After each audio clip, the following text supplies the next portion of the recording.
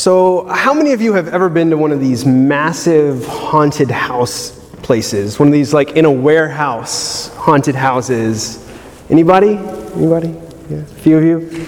So, this is the kind of place where they convert an empty warehouse space into a maze of darkness for things to jump out at you, strange sounds to surround you, random smoke machines to blow smoke, and then, of course, there's the flashing light that gives you this much so you can kind of see, but just for a second, and then you don't know what's coming at you. You guys get the idea, right?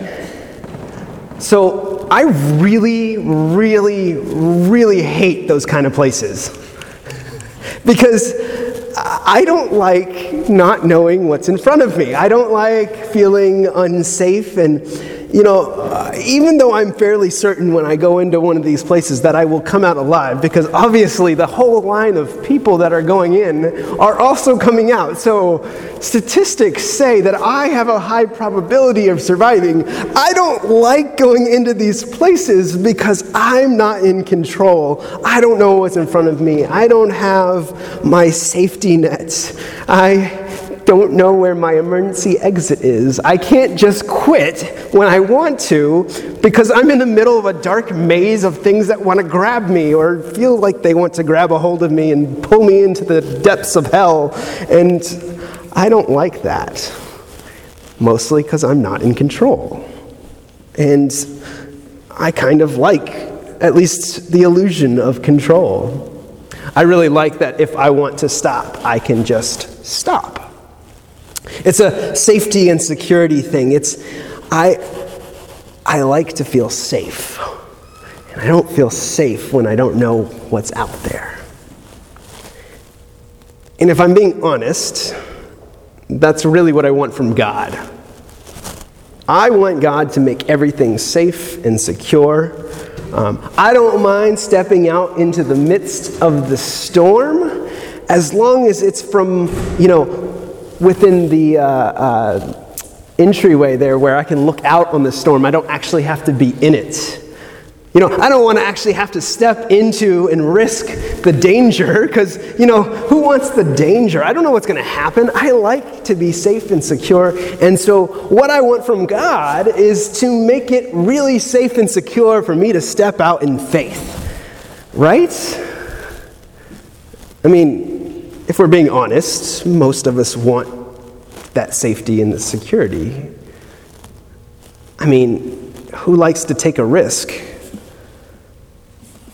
Okay, sometimes it's fun, but every day, for our faith, what's going to happen? If I walk out on the quad wearing this, what are people going to think about me? Are they going to know this is a church outfit? Do they know it's like the uniform for a pastor? And that's just a little risk. What if I go stand out in the middle of the quad and start preaching like I did during Methodist Heritage Week, pretending to be John Wesley? What's going to happen then? I don't know. Will people jeer at me? Will I be considered a crazy person? Will I be the crazy person on the corner who's trying to tell people about God's love, but all they hear is the crazy guy yelling? There's risk sometimes behind our faith, and I don't really like that. I like to be safe and secure. And so I want God's love and power to protect me from all of those things that might go wrong or do me harm. That's actually what the psalmist is asking for in the psalm that we heard this evening. He's craving this security and declaring that the Lord is my light and my salvation. The Lord is the stronghold of my life. And this is God's promise in response to that. For he will hide me in the shelter in the day of trouble. He will conceal me under the cover of his tent. He will set me high on a rock. Safe and secure, high on the rock. That's where I want to be if I'm being honest. And there's good reason for this. I mean, safety and security in the arms of God is this incredible thing. If you've never truly experienced that moment of knowing that God is love and that God loves you, that's the kind of moment I'm talking about here. Think about that for a moment, that moment of knowing that God is love and God loves you. What does that feel like?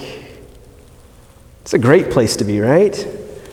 To be just abiding in the presence of God and knowing you are loved by God, and no matter what happens in your life, no matter where things twist and turn or the ups and downs that happen, that God is going to love you no matter what, that's a great place to be. It feels safe and secure.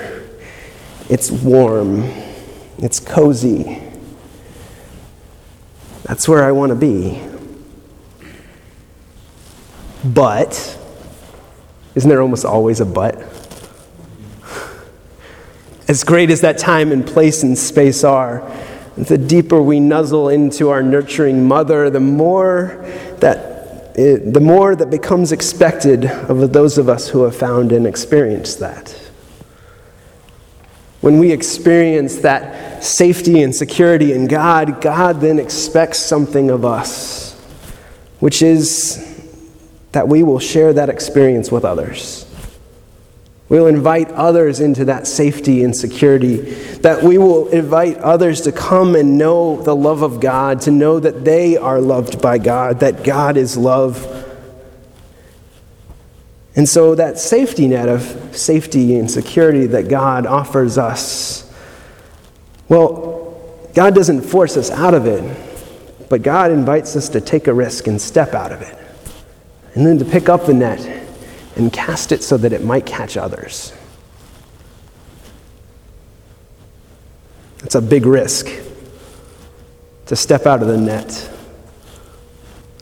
But God calls us, as those who have experience, to know how wonderful God's love is, to share that experience with others. And so we're called to step out, to drop our nets, to go and live in a new way.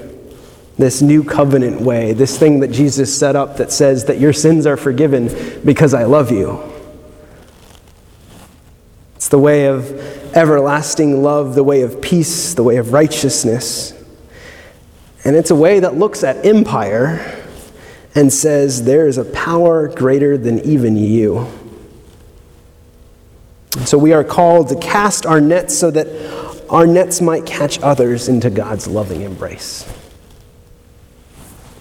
That's, after all, what happened that day on the shore when Jesus encountered these fishermen. Jesus had just returned from 40 days and 40 nights in the desert. Just before that, he had been baptized. And then John the Baptist was arrested. And so Jesus withdraws to Galilee as the empire flexes its muscles, once again reminding the people that they live under Caesar's powerful thumb. The empire is this powerful thing that continues to exist today. It comes in lots of different ways, and sometimes it is in actual governments, and sometimes it's just in people in our lives.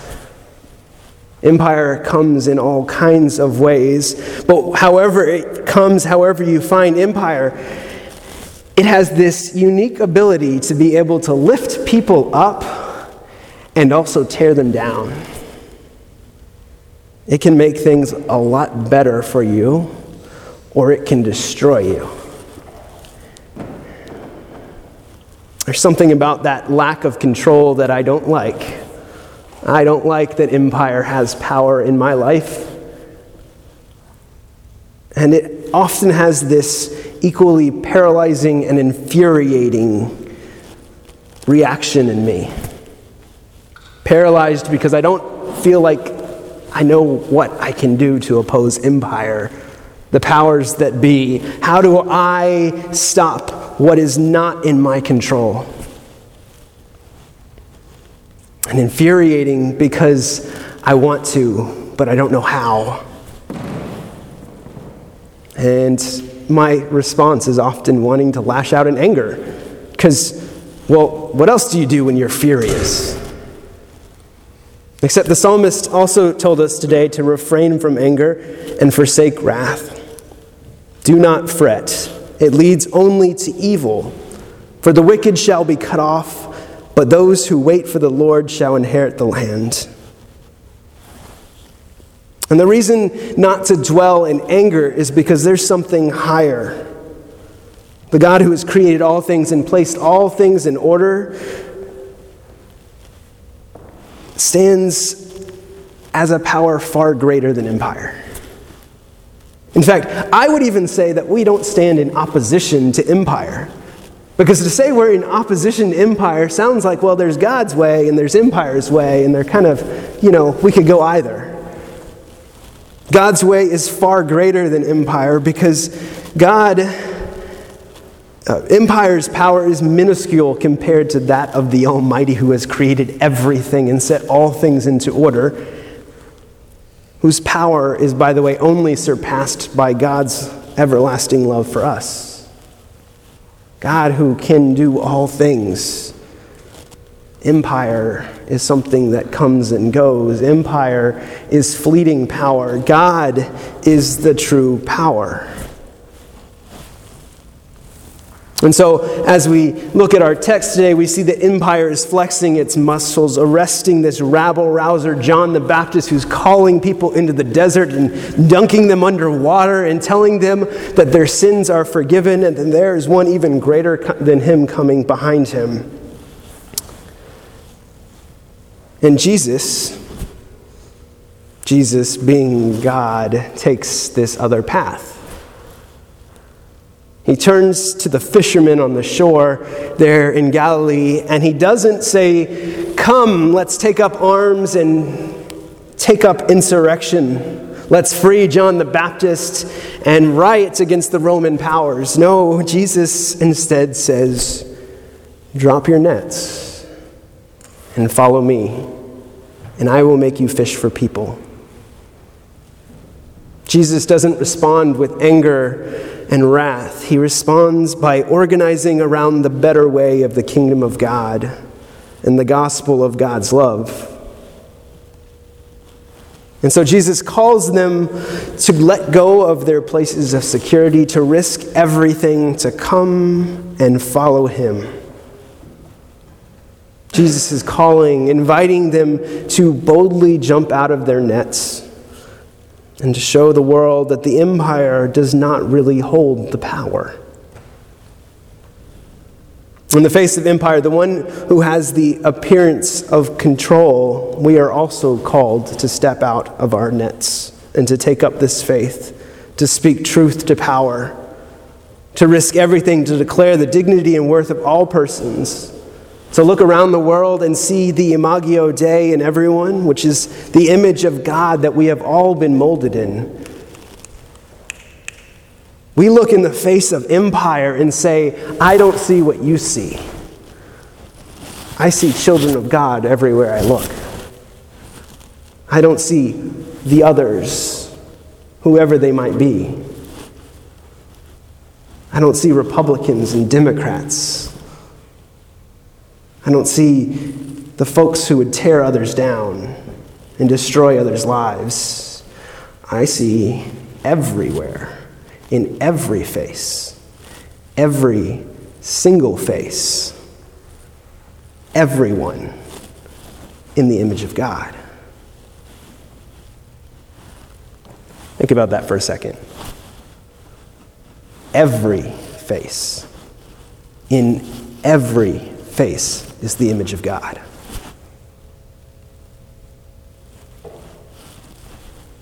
That's definitely stepping out of my comfort zone and out of my safety zone, because sometimes I don't like everybody. I am, after all, only human, and it's sometimes hard to look in the face of some people and say, the things you say and do are counter to everything I believe and stand for, and then look at them and say, "But you're a child of God, and so I love you."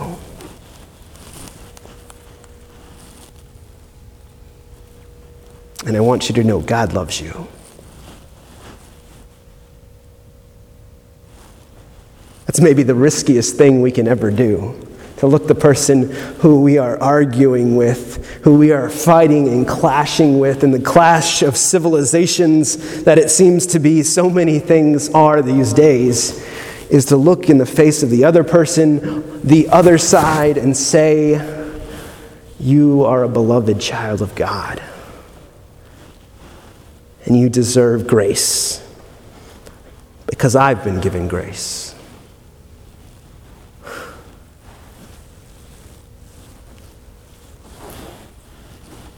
And so we step out, and we don't actually take empire into consideration, because whatever empire's positions are empire's positions. We have our positions in our place.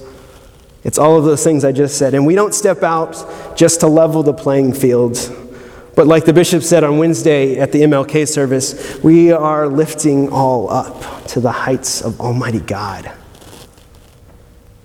Evening the playing field leaves people down here. We're lifting all up to the God who is reaching down to pick us up, to hold us, to catch us into that lovely, warm, incredible net of God's grace.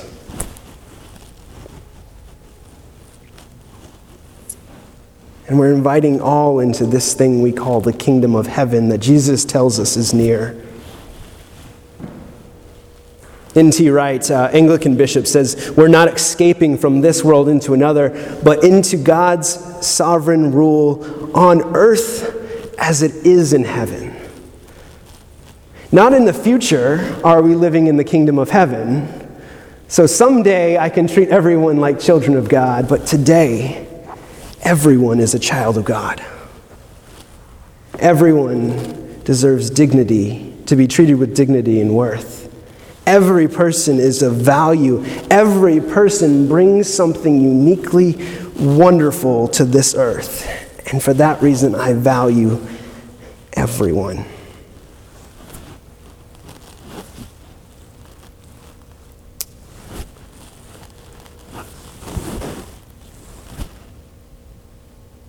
Jesus called the disciples to come and follow me.